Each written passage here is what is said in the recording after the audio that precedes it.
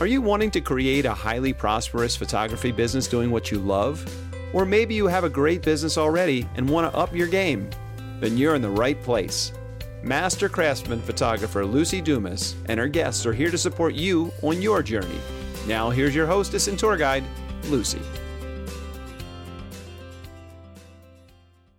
Hello and welcome again to The Profitable Photographer. As always, I'm Lucy Dumas, and as always, I'm just so excited that you have tuned in today.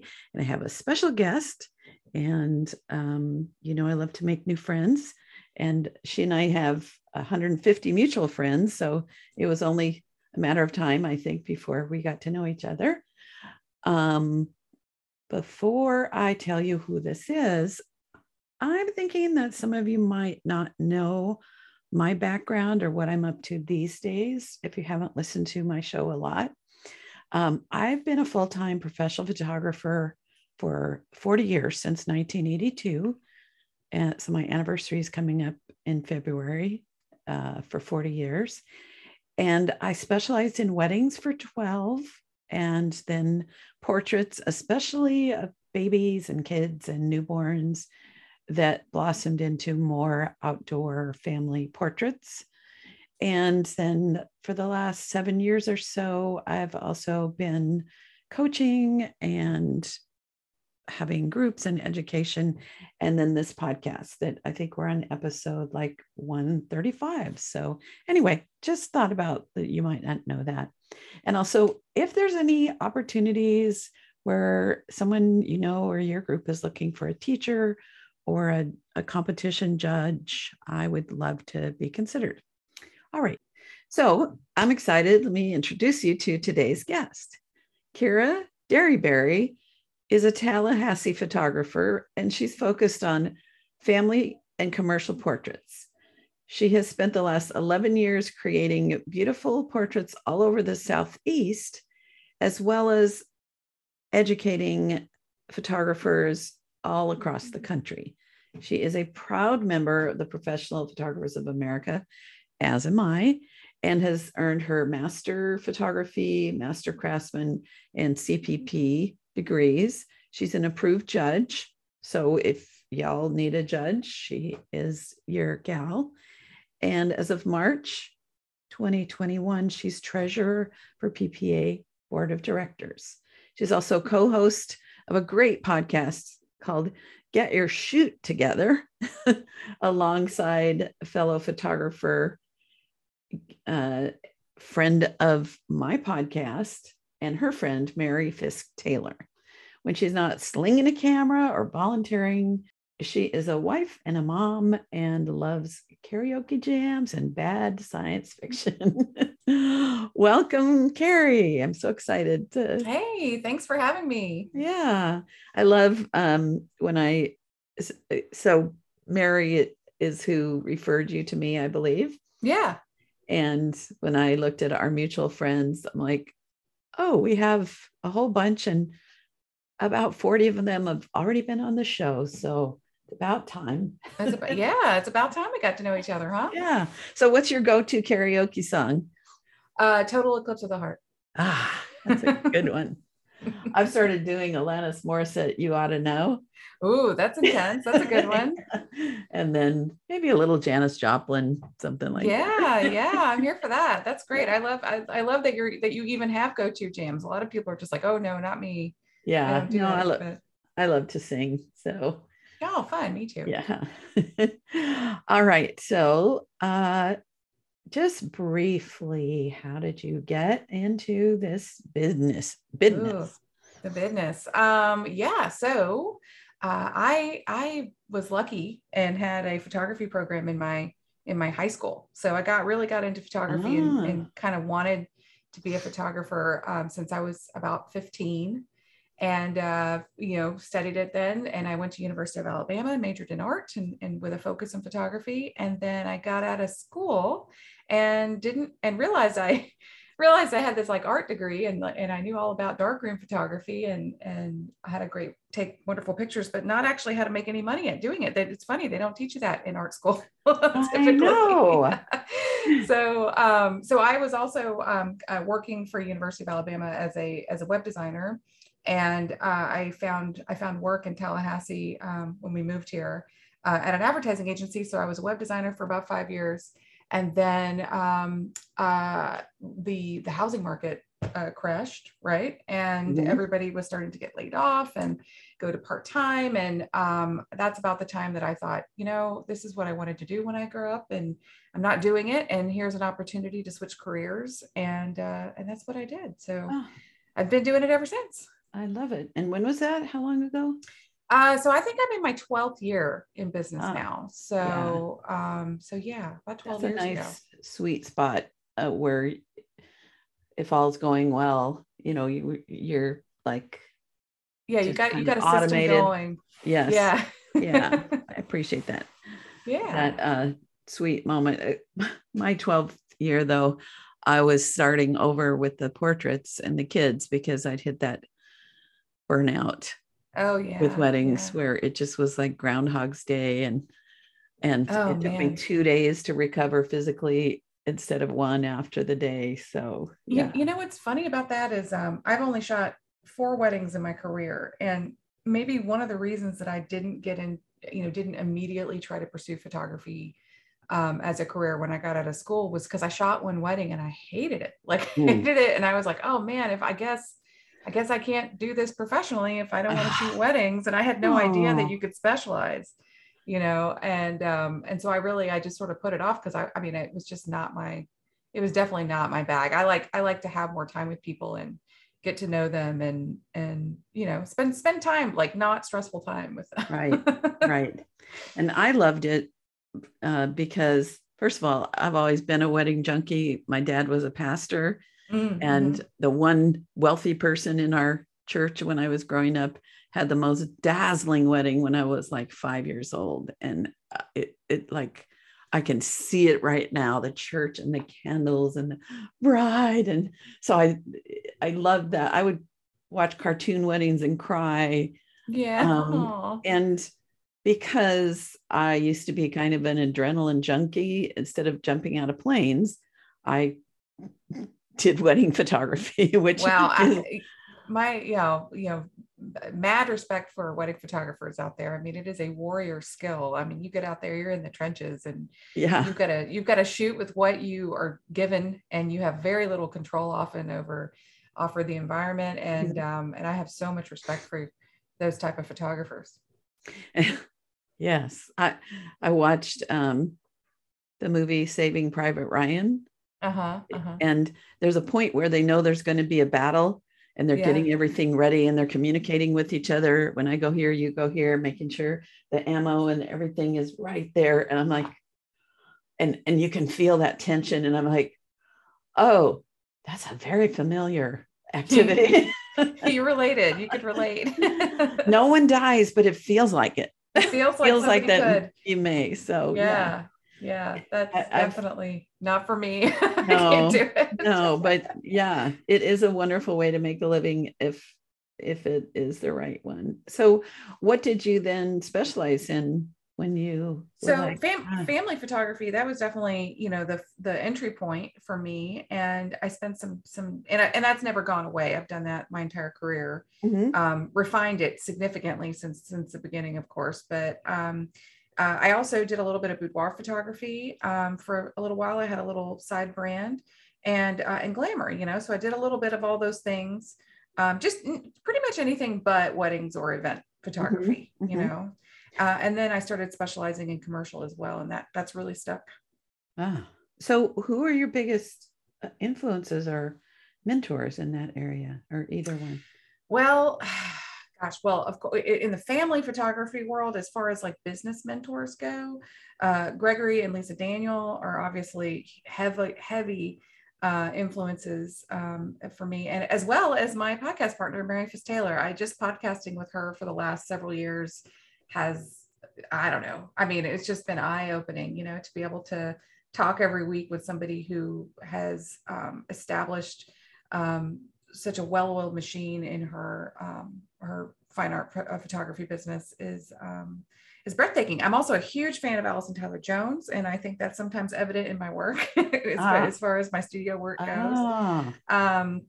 So I have a lot of things. And then, as far as just, portrait heroes, I mean, since I was very young, Mark Seliger, who does a lot of work for Vanity Fair and Rolling Stone. He was he's still very, very big photographer with celebrities, but he did a lot of work heavily in the 90s. So if I highly encourage, there's a hardcover coffee table book that he made in the 90s. And I remember saving, $85 or whatever it cost up to buy this book.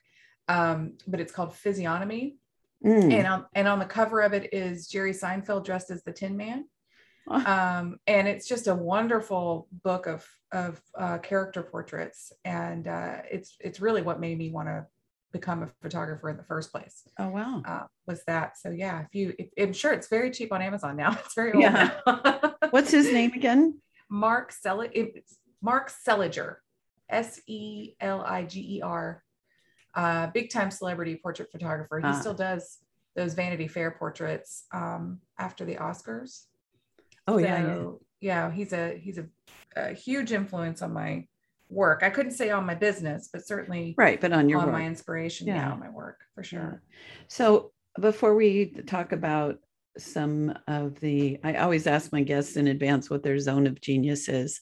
Mm-hmm. She was like, genius? I don't know. But anyway, before we jump into kind of that genius that I had her finally be able to say, well, yeah, I know a lot about this. I was enjoying looking at your photography, and I noticed that you're doing this modern family portrait style a lot. Mm-hmm. And can you define that? I mean, yes, outdoor photography, we could call that modern family portraiture, but there's a certain style, there's a certain feeling, there's a certain background selection, things like that I've noticed. There's like a contemporary feel to it. So anyway, can you share like what you think modern?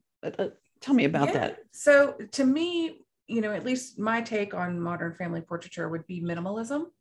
Very, very much less is more. Probably about 5 years ago now, I refined everything in my studio so that I was only working with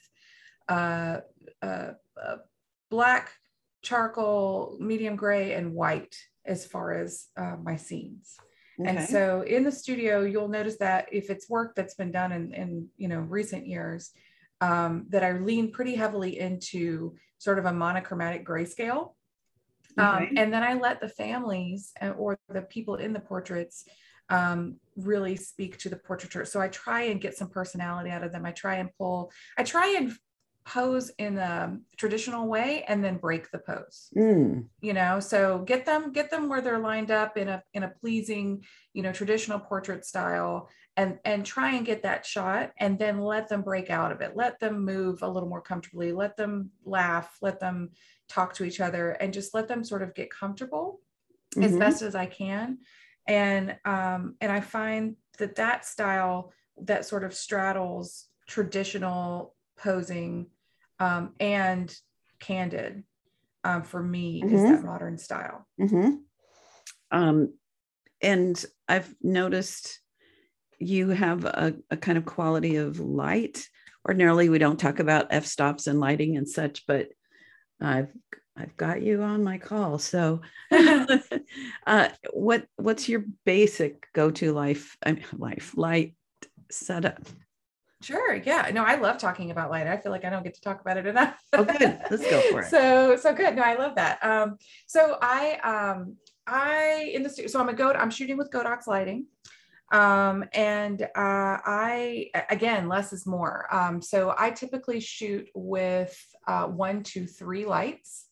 So you'll often see my family portraiture work. I might use a very large umbrella, parabolic, with a diffusion. So like a 72-inch is kind of my go-to for families to kind of get the idea behind that is to get directional light that is not too punchy, but gives me enough contrast across the board so I can really make, some black and whites pop and have nice light across the whole party. Mhm.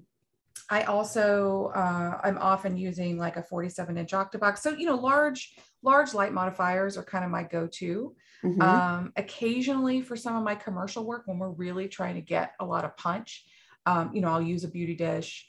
I'll use, my 3-light setup so those like hard kicker lights, to sort of illuminate the edges of people if we're going for that, if that's what the client needs, but typically in Mhm. my family work, I'm doing soft shadows, soft lighting, some stuff that sort of resembles window light. Got it. Yeah, that's the feeling Mm-hmm. that I get from that. Are there some clothing recommendations that go with this modern minimalist style So that you pass on to your clients? I think I encourage texture over color. Ah, I have like a PDF that I'll send out that tries to help them with color palettes. But I encourage, rather than, when I say texture, I mean, if it's fall, cable knit sweaters and denim and mhm. tweed jackets and sweaters with a lot of nice texture on them, versus like pattern. Mhm. Floral patterns, which is very popular with, my high school seniors and things like that right now. Shy away from floral patterns. We try and stick with like solids and then throw in texture as best we can. Laces, leathers, even, anything that I can do to kind I of love pull it. out a cool Velvet, texture. linen. Yes, yes, yes. Yeah. I have never thought of that before. Because I'm all about coordinating the colors, no prints or stripes. Yeah, I Long try sleeves to. are more flattering, but going with that yummy potential texture Well, is because the lighting, well. I mean, especially, and I tend to lean a lot towards black and white, if the client will have it, if they're really into Mhm. that too, especially on my high key setups. So if, in black and white on a high key background, those textures really, really pop. And, I'll allow the occasional very soft pattern, if there's a soft stripe in a jacket or a soft print that's not too busy or too overwhelming, as long as not everybody in the group is wearing it, a Mhm. fun sock, a stripy sock, like Mhm. that's always okay. But overall I do encourage solids, as long as not everybody is all wearing white, like Mhm. the white matching shirt across the board. We Mhm. try and discourage that. Yes. I'm Mhm. discouraged, but in a pinch, compared to what could happen, with some families, I'm just like, okay, just tell your family, if this is a big one, everybody wear white, and then or whites or beiges, or just to simplify. But yeah, I love that thought about texture. Mhm. Any other now, when you do a modern family session, are you Mhm. doing lots of different combinations? Are you, Typically for I go example, for, one, I have a consultation with the client ahead of time so we can figure out what it is they want to do. That's kind of my number one question at the consultation is, what do we want to do with these? And they'll go, well, I want digital files or whatever. Oh, of course you want digital files. We can make sure that, those are available to you, but where are we going to put this? What are we trying to get out of this? And trying to kind of coach them into thinking bigger than, oh, I want to post these on Facebook. right? So if you're going to make an investment in the family session here, we're trying to create something for their home. So if they say, I just really want it, I'm not less interested about a big family portrait. I want the kids. I really want the kids. I want to get a nice photo of them. Well, then I focus less during the session. I'll try and get a nice family portrait for them, but I'll focus more on combinations for the kids that are going to fit whatever it is we've tried to design ahead of time Mhm. for them. And I know that this is not something that is unique to me. I know there's a lot of family photographers that operate this way, especially my mentors that I mentioned earlier. But I'll try and get them to focus on that so that I can know when I'm done at the shoot. Ah, You know what I mean? Like, if they want to get a family portrait for over the fireplace, I might try 3 different combinations right. of the pose or of different poses for the family, just to really make sure we got it. We really nailed it. But if they're really going, I'm going to do a book. I really like, I have several clients that do albums every year with me. And so then I know I'm going to go through the spectrum we're going to get individuals of the kids, a photo of the kids together, a family portrait, at least 1 to 2. And I kind of just operate on that level based on what it is I know we're going to make. Does that make sense? Yes, totally. I take a little bit different approach. Well, so I find out what's the main goals, so that I know, let's say there's little kids and there's lots of meltdowns. Sure. I make sure that I've gotten the most important 2 things. Oh yeah, absolutely. First. But I haven't found that my clients, if I ask what they want, know what they want, unless I'm planting those seeds and, having seed planting is heavily planting seeds when we're in the consult, heavily. And, so I have them come into the studio and we look around and I go, well, let me take you through some of my products. And I try, just like I'm pretty minimalist in the family session, I also try and keep my product line fairly minimalist so that it's not too overwhelming. Right. I have 3 major good, better, best systems. Again, that's something, Gregory and Lisa shared with me a long time ago, that good, better, best system. I know Mary also shares it has shared it with me before too. And I try and show them what's available to them in the studio and get them thinking about that ahead of time. Right. And I steer that conversation pretty heavily there. So it's a lot of seed planting. And if at the end of the conversation, they're just like, you know what, we haven't had family photos done in so long. I just want to get these done. And I'm going to think about what I want for the wall. Well, then I'll cover my bases more, but for sure, like, I completely agree with you. If you've got, especially toddlers, and that we've got to get a great family portrait, we go first. Let's get that done first and foremost before everybody falls apart. Absolutely. Yes.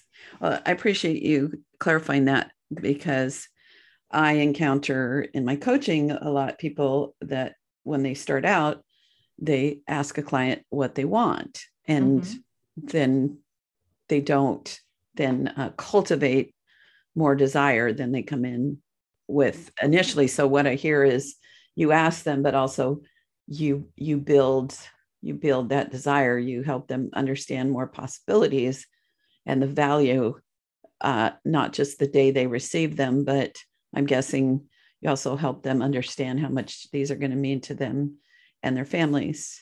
Absolutely. I mean, I always share a story about my mom. My whole house was covered in portraits of me and my brother. So I grew up in a photography heavy home, where, we felt very loved and supported, to the point where my friends would be like, God, your mom is obsessed with you guys, but to me, and I do the same thing in our home. We have only the one daughter, but our house is covered in pictures of her. And I like to share those little anecdotes with my clients as well. But I'll also add, because you made me think of it, it's not just in the consult that we are helping the client towards the end goal. I mean, we'll be in a session. I shoot tethered in the studio for all of my sessions. And so there will be images being displayed on a large TV as we go, and it's kind of become part of the fun. And I know a lot of people are like, ooh, I don't want them to see what we're doing right away. Well, shooting tethered has so many advantages. One, you're going to see, you have a much better idea of what's coming out of your camera as far as lighting. So if you need to take a test shot and see a quick adjustment, you can make that adjustment very early. And as long as everything is being lit and controlled, everything is looking really good out of camera. I mean, it's all but the retouching, the skin retouching at that point. But there'll be an image that comes up on the screen as we're shooting, and I'll turn and I'll go, oh, there it is. That's the one. That's the one. That's the one that we're going to put on the wall. That's the one we're going to put over the fireplace. And they'll go, oh my God, I love it. Go ahead and flag it. So we'll go ahead and flag it, So, you're always selling, even when you don't really think you are. But I have found that adding that tethering element, one, it helps me kind of point things out. So to keep reiterating that, this is going to be great for that thing we talked about. But two, it also builds a confidence with the client. I'm sure you've experienced this, where you get done with a session and the client leaves and they're just like, I don't know if you got anything. That was chaos. That was crazy. Yeah. There's a confidence level that happens when they can see that I got it. Right. And then they begin to relax. And I can imagine, because I've been in those photo booths, where a bunch of at PPA conventions and other things. and where you get to see, like, it just keeps clicking. And it kind of inspires you to do more, and let's think of something else, and let's do something else. So I'm guessing shooting tethered, it helps them kind of be collaborative with you about a little bit, or they might even say, you know what, oh my gosh, I love that, but my hair, I didn't realize my hair was doing that thing, and it's something I didn't even notice, you know what I mean? And they can fix it. But I think it also helps people with overshooting, you know, because there's a tendency, especially with working with kids, to, you know, I think some photographers just fire away, kind of going, okay, well, the kid's moving so much, and you know, but if you're shooting stabilized, you know, like on a tripod, and you're in studio, and, you know, you've got at least 1 or 2 shots of the kids making the faces they need to make. I mean, there's so much quick opportunity for a head swap. So they go, oh my gosh, like, you know, Timmy has just made a face, and has he smiled in any photo? And I go, yep, he smiled in a photo earlier, and I'm just going to swap his head on. And they just think that's the craziest thing ever, you know, but it calms them down, and it stops you from trying to continue shooting, you know, until you get Timmy to cooperate while everybody else is cooperating. Right. Yeah. Well, and especially I can see in studio where you've got everything is set, you've got the lights, you've got the background, you've got your tripod being tethered. Like you couldn't be tethered doing outdoor portraits, but not conveniently. No, there's ways, but not. And also outdoors, my lighting is always changing, different. So I don't like people to like necessarily see before editing, but in studio, this is definitely, I have worked a system out here that I have become known for my studio work, and I will go on location happily for the right client. But honestly, I will do everything I can to convince them to come to the studio, because that's the kind of work that I'm most proud of that I do, and that I've become known for here. So I'll do in-home shoots or location shoots, but they're few and far between, honestly, to the amount of this sort of modern studio work that I've been doing. That's really taken off. It has me thinking about a conversation I had recently with a photographer friend, and people searching for their style or their editing style or something. And my thought that I'd not put together completely was basically, my style is to produce good photographs. And whether I'm doing them indoors or in studio or someone's home, if I'm doing dark and moody, or if I'm doing light and airy, or I like good, rich, true color primarily. People, if they like us and they like our work, they'll come to you. They come to you because they like you. Your branding, whatever has drawn them to you, has attracted them, and then they like what they're seeing, and then they're trusting you. And if you're advising, hey, you know, indoors, beautiful, then boom, you have a great client. That our success is not based on what's the word? When you click on something and it does it for you. Automate, like an automate presets. Like actions. Presets. People just want to look good. They want the quality, and they want you, if you've done your job well, to inspire them to be excited working with you. Well, right. Because let's not forget that this is a commodity-based industry. You know, most everybody needs some kind of photography of some kind, you know, and there's tons of us out there, which is great. There should be tons of us photographers out there. So cultivating a brand where the client is coming to you for photography, but coming to you for photography because they want your work is ultimately, I think, a goal that everybody should sort of strive for. You also made me think of another, a style anecdote, just to carry on your style conversation that you were having. You know, a long time ago, probably when I just got started in the industry professionally, I was like a sponge. I was like constantly watching tutorials and seeing, oh, I like what that looks like. I want to try and make that. And oh, I like what that looks like. Let me try and analyze the lighting and do that. So it was just a really big learning time for me, Mm-hmm. especially with studio lights. And I remember I was speaking with the boudoir photographer, Jen Rosenbaum, who you may have heard of, wonderful boudoir photographer out of, I believe, New Jersey. And I was sharing with her some of my work. And again, this was a million years ago, sharing with her some of my work. And and she goes, you're really good at everything that you've shown me is really good. But I can't, it looks like somebody else shot them. Like if I put them all together, it just doesn't look like the same photographer did them. And I, at the time I was like, oh my God, you're right.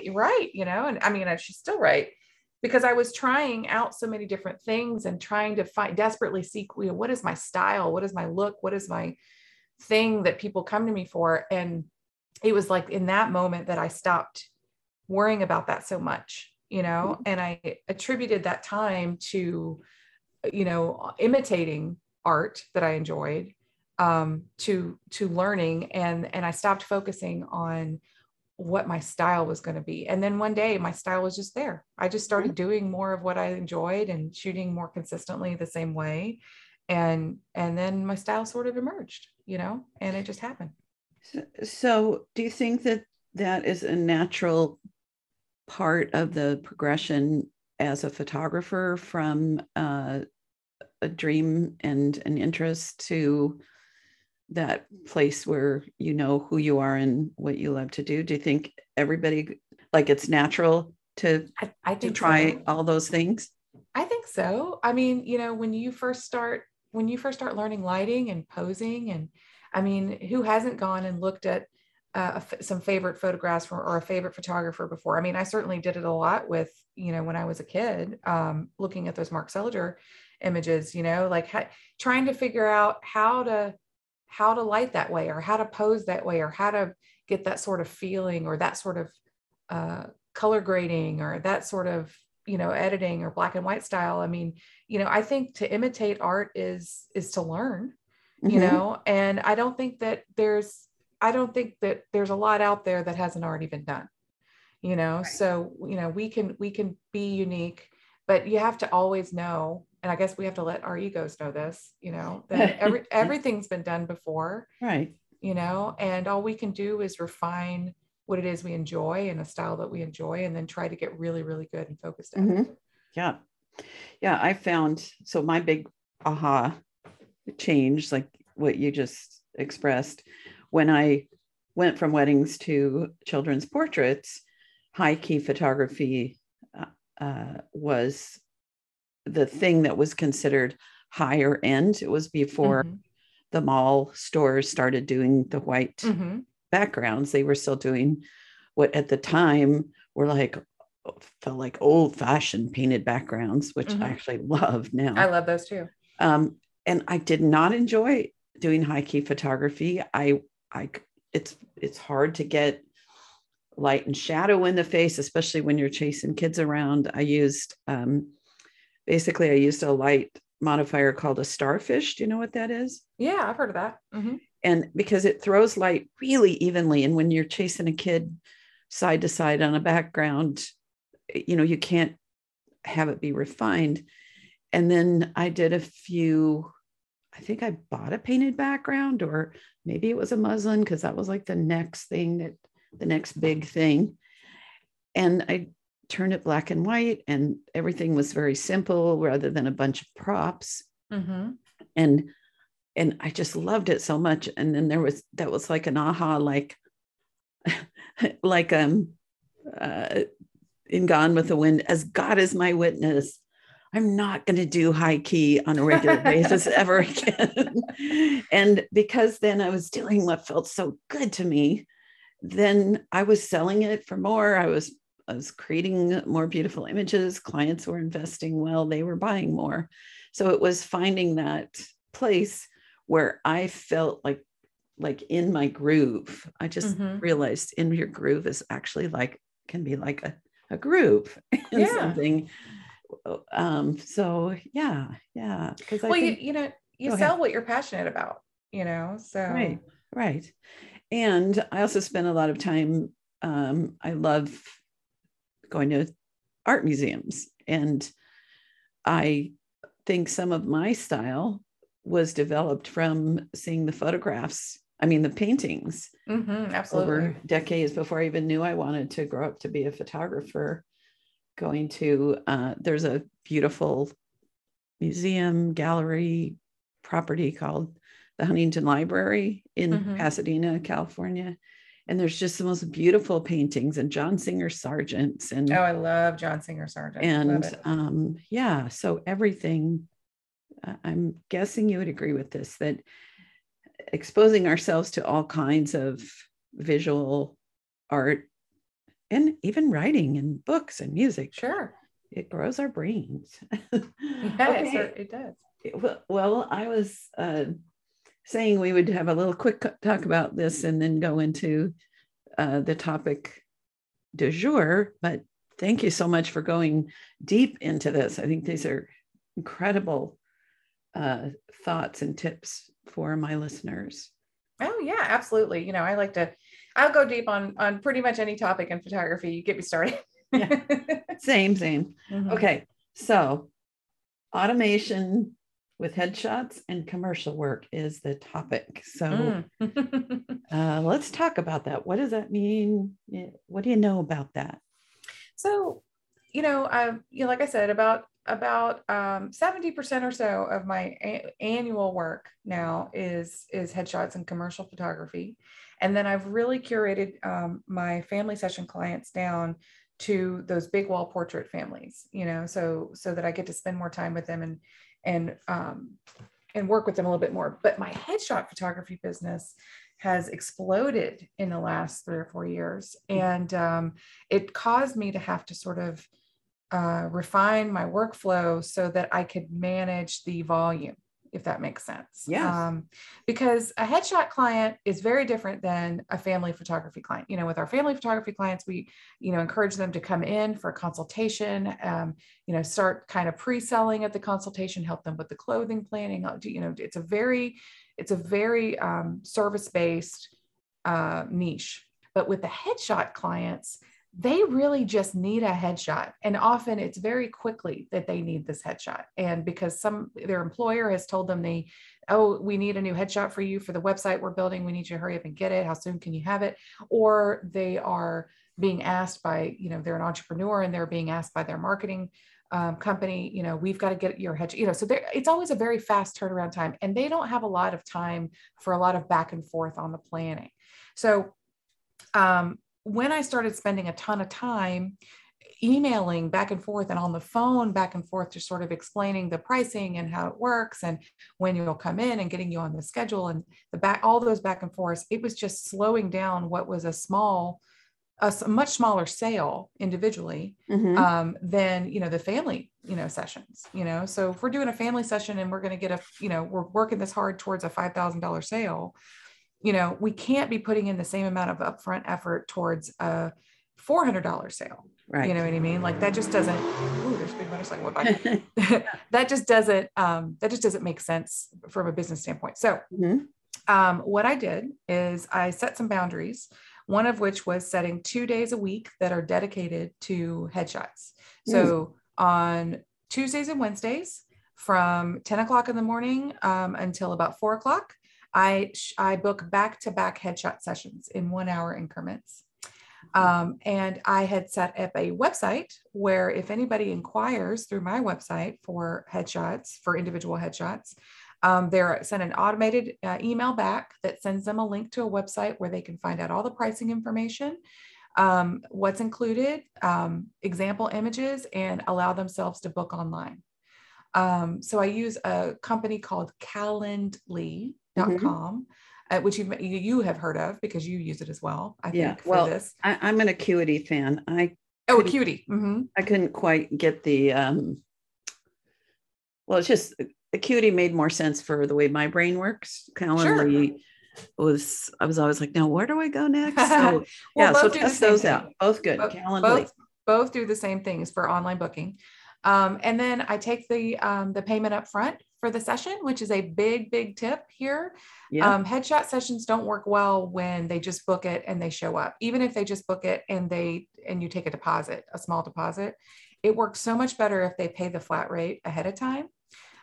They've got money, then they've got teeth in the game, they've got money invested, you get far fewer no-shows for things like that. Anyway, so they book that online, they come in, I do the headshot session fairly quickly. They get 2 different looks. I shoot it all tethered. We go sit in the sales room. We review the images right then and there. And then they get the images that come with the headshot package, plus they usually add on 1 to 3 additional images. So in a day, if I'm making an average of $400 a person and I'm shooting a person an hour from 10 to 4, and I do that for 2 days, and it's very, very fast, it ends up being pretty lucrative for the month, a pretty big chunk of change for the month. Yeah. And the work and the compared to all the time and the work that goes into not planning, photographing, selling, and then producing fine wall portraits. Yes, that's a very different game. You're not doing that. Now, are you selling prints to your clients? Very rarely. Sometimes they need prints, but almost always they need, digital file. And they need it retouched, and I deliver that digitally through a company called Pixie Set, which you may have heard of. Okay. Yes. But yeah, so it's a fast session. It's a fast sale. It's a fast retouch because I outsource all that retouching that comes in over to Retouch Up. And I get it back like the next day, and I deliver in 1 to 3 business days. It's just, people end up posting their new Facebook profile picture as these things. They're on Instagram, they tag me, and then I get a new slew of referral-based clients based on who just saw that person's headshot. So it's just this really nice cycle of individual headshot work. And then additionally, I get booked frequently for companies, law firms and doctors' offices and architectural firms, marketing agencies, where they have me come in and photograph their entire team for headshots. And, that frees up my Mondays and Thursdays, typically end up being those days where I go on location if somebody needs me to.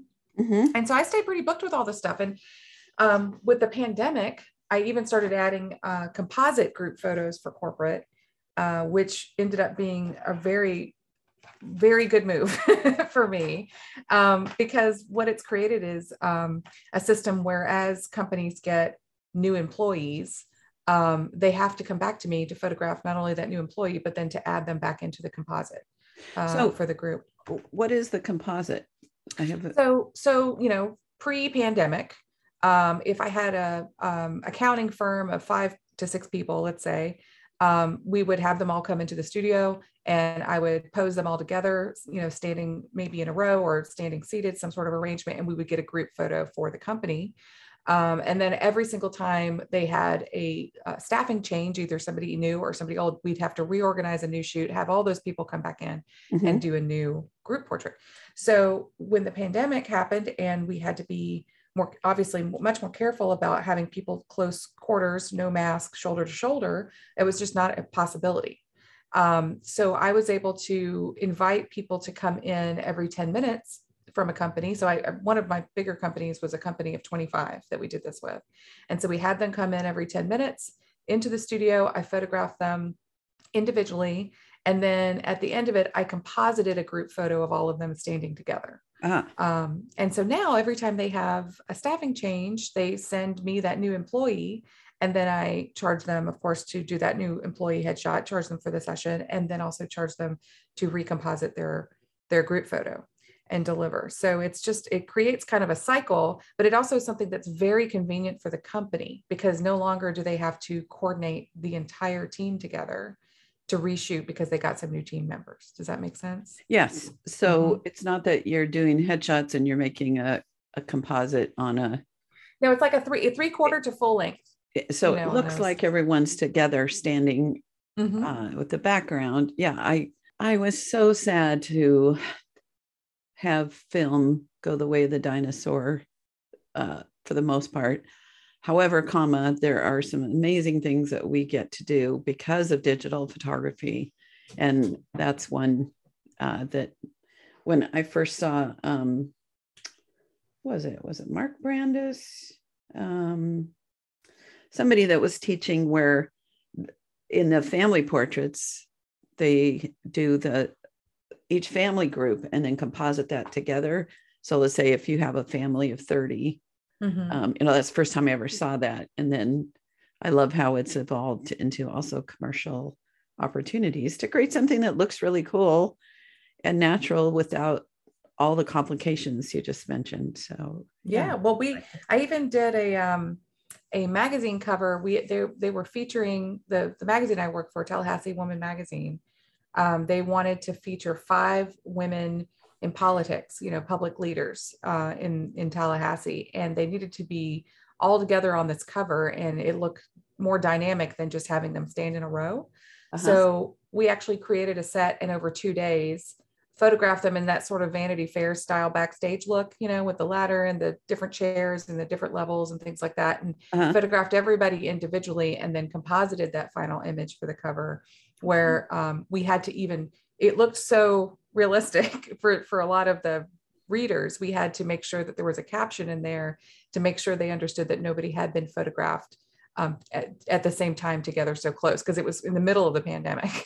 So we had to put captions everywhere online just to make sure that, because people were worried and upset that these public leaders who were telling people to wear masks would be photographed without masks, together. We're like, no, we did not do that. But there's so much you can do with that, and make it a good business move, like a profitable business move for your company.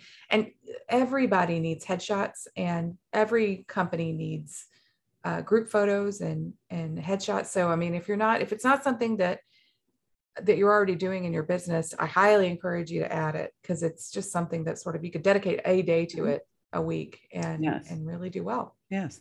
Now, there are some people who are teaching how to have a headshot client turn into thousands of dollars in sales, where you encourage them to bring different outfits and you spend more time. And, loved that idea. One of the things that kept me from doing executive portraits, I don't love the word headshots. It's too painful to think about being shot. Is because I couldn't see how there would be the money in it. So I can, I love that idea of, and I have booked executive portraits and then turn it into bigger sales. But I love that automated, if it's one day a week, this is when I do it, and it's just set up and it just flows along. And I agree with you. I think headshot, it does sound, always have to clarify, it feels like when you say it, but don't forget, industry standard though. So it's consumer standard. So if the consumer is Googling that they need, they typically don't look for executive portrait, even though we could put that all over our website. And so that it looks better when they hit the website, they're looking for headshot when they go into the Google machine. So you almost have to kind of lean into when it's something that's so commodity based, like headshot or executive portraits or branding images, however you want to phrase it, you have to kind of lean into what the consumer calls it as well. So you just brought up the word I wanted to ask you about, which is branding photography. Do you do any, more extensive branding if someone's looking for a whole package and, for their book, for their lecture tour, for their interviews? Is that something that you include in your repertoire? And what is the difference? I keep it, there's not a whole lot of difference for me. I keep it really simple as possible. So everybody comes in. My sessions are called headshot and branding sessions. Okay. So it's all one thing. It does not mean that we're limited to a head and shoulders portrait, which I'm specific about on my website about it for them. So if they're coming in and they're like, I need, some 3/4 length and some full length. I want some of me sitting in a chair. I want some of me with my, standing through, with my arms folded, and I want some close-up headshots. For me, that is all the same session, because there is nothing that I really need to change out in the studio to accommodate all of those needs. Okay. All they have to do is go throw on a different outfit if that's what they want to do. I can still get a branding session like that done in that hour. And typically, if that's what they're looking for, those are the clients that are adding on a significant number of images. So you're getting those $1,000 sales or higher, Mm-hmm. $2,000, $3,000 sales. You're getting those sales out of the order session. I try and spend the least amount of time in shooting because I'm trying to be efficient with the shooting. Right. Mm-hmm. So we're going to shoot as fast as we can to get all those things done and then leave myself enough room in the sales room so that we can sit there and deliberate and add on images as we need to. And typically I can get that done in about an hour. Now, if somebody says, oh, I feel like I'm going to need a whole day. Well, then I talk to them about what it is, how many images they're trying to get at the end, because the last thing you want to do is do this based on, well, this is my opinion, and I may not be shared with others, probably maybe, Mm-hmm. but I know that I can get, if somebody's here to purchase 10 images, I can get those 10 images with variety in that hour. I don't need to work for them for 3 hours to make that same sale of Right. 10 images.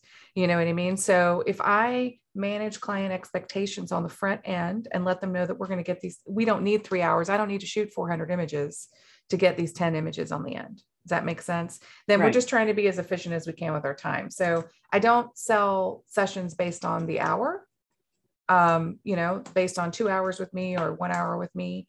And this is just how it's happened to work out well for me in my studio. It's not for everybody, Right. But my time is valuable and the client's time is valuable. So I find that these executives or entrepreneurs or people who need these branding images, they appreciate getting something done quickly. Right. And having a quality product for it. Yeah. Yep. I can see all of that being, like I was just doing a little calculation, and if somebody just did 10 headshots a week over a day or two, Mm-hmm. and a $400 average, Mm-hmm. and 10 every week for 10 months so that we have time to play, that's like $160,000 in Mm-hmm. sales. Mm-hmm. For for really not laborious work. I mean, Right. It really isn't. You're not chasing children around. You're not changing sets, because in my studio, like I said, I work with these dark grays and whites, and with my lights, I can change the tone value of all these things. And because I'm shooting them in a certain way, if the client says, well, I really was hoping for a purple background, great. I can drop a purple background in post. Mm-hmm. We can shoot on gray, and because of the way I'm shooting, things can easily be cut out. Backgrounds can be dropped in. I've stopped investing in tons and tons of background options when, you can overlay a color over a charcoal gray background and get a very rich red. You know what I mean? Mm-hmm. And so why, why go outside of the spectrum of gray when all the stuff can be done in post, and you can charge for it. If a client says, I need all these images with transparent backgrounds, great. We'll charge a individual per image fee for a transparent background version. There's all these little add-ons that you can make here in this world. And it's a very busy world where everybody needs one. Yeah. Mm-hmm. Especially more lately. And I like also the thought of, because you've got the setup and the lighting, it would probably not be hard to train somebody that loves photography and has a good eye and good with people to come in to do part of it for you. One of my clients, we started 5 years ago, and she's created an empire doing that with pets. Yeah. And her studio now, her main studio, has like 50 sessions a month. And then she just opened a second location, and she's got a team doing this really nice work and selling wall portraits to people. But what I'm imagining from what you just shared is that it could be repeatable if you wanted to. You only do it once a week, but you have somebody do other days, or like this kind of sky's the limit. It feels like. Yeah. Well, that's a system like this. It's definitely on the horizon for me as I get busier and as more is required of me with PPA in the next couple of years as well. So it's certainly something I am on the lookout for someone for, because I do think that I could bring somebody in, like you said. Yeah. She's at the point where she doesn't even have to go into work ever if she doesn't want to. How nice for her. Yeah. But then she realized, oh, I like going in there. I like meeting my team. It's cool to have, my kids, I have some care of someone else for a little while. And then, I get to enjoy my family the maximum. So yeah, anything's possible. We're just about out of time. So I have 2 questions for you. Okay. So the one is, how do we get in touch with you? How do we find your show? There are going to be links in the show notes, but what's the easiest way? And just reminder about your show. Sure. Yeah. So you guys may know or may not know, I also have a podcast with Mary Fitz-Taylor, and it's called Get Your Shoot Together, as you mentioned on the top of the show. And you can find our podcast episodes at getyourshoottogether.com, or you can search Get Your Shoot Together anywhere where podcasts are played and streamed. Mm-hmm. You can get in touch with me. I am on Instagram at Shakira, Shekira. You can follow me there and communicate with me there if you like. You can also hit me up on my website, which is KiraDerryberry.com. I love it. Do you have a little, Kira? I had to take a little beat on that to see that it's she, and your name is Kira. So that's. Yeah, well, my name is actually Shakira, so that's how it's spelled. Oh. Yep, that's how it's spelled, and Kira is a nickname. It's a beautiful name. Thank you. And what's the Derryberry? Is that British? Where did that come from? Well, actually, so I married my husband, who was a Derryberry, and but it is a name that originated in the U.S., so it was likely Dewberry or some variation of that. Irish, British. And then it was changed when it came over. So all the Derryberries that you may have encountered in the US are all related in some fashion. Yep. It's a US based last name. Interesting. Yeah. Mm-hmm. My maiden name is Nowlin, Nowlin, which most people's brains correct that to Nolan, but there's just a handful of Nowlins, and it was O'Newlin in Ireland. And so, yeah, I bet we are. There's not a lot of us. Okay, so my last question is, either what last thing would you like to share for people to take away, or is there something we haven't covered that you'd be like, oh, I wanted to share that with them? So here's your chance. Well, no, I think, if you've listened this far to me rattle on, I think my major theme these days is working smarter, not harder. And I've done so many things in my studio and now encourage other photographers to do the same. I am somebody who loves to experiment with light and loves to play with art and different concepts. And it was very hard for me to focus and to get a lighting setup that was consistent, and to scale back on backgrounds and props, and to develop the system that is so refined now, that it's so efficient that I can get so much more done. And I'm telling you, you might be resistant to the idea, as I was in the beginning, but I'm telling you, photographer, listener, it will make you so much more money and make you so much more happy about the time that you have for yourself to do those projects that you like to do and to do things for yourself. So I encourage you to consider it. I am a big fan of work harder, not smarter. So I love that you shared those ideas. So thank you, Kira.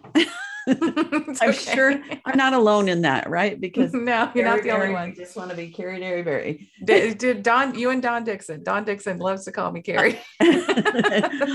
Kira, like Kira Knightley. Yeah, yes, exactly. My brain.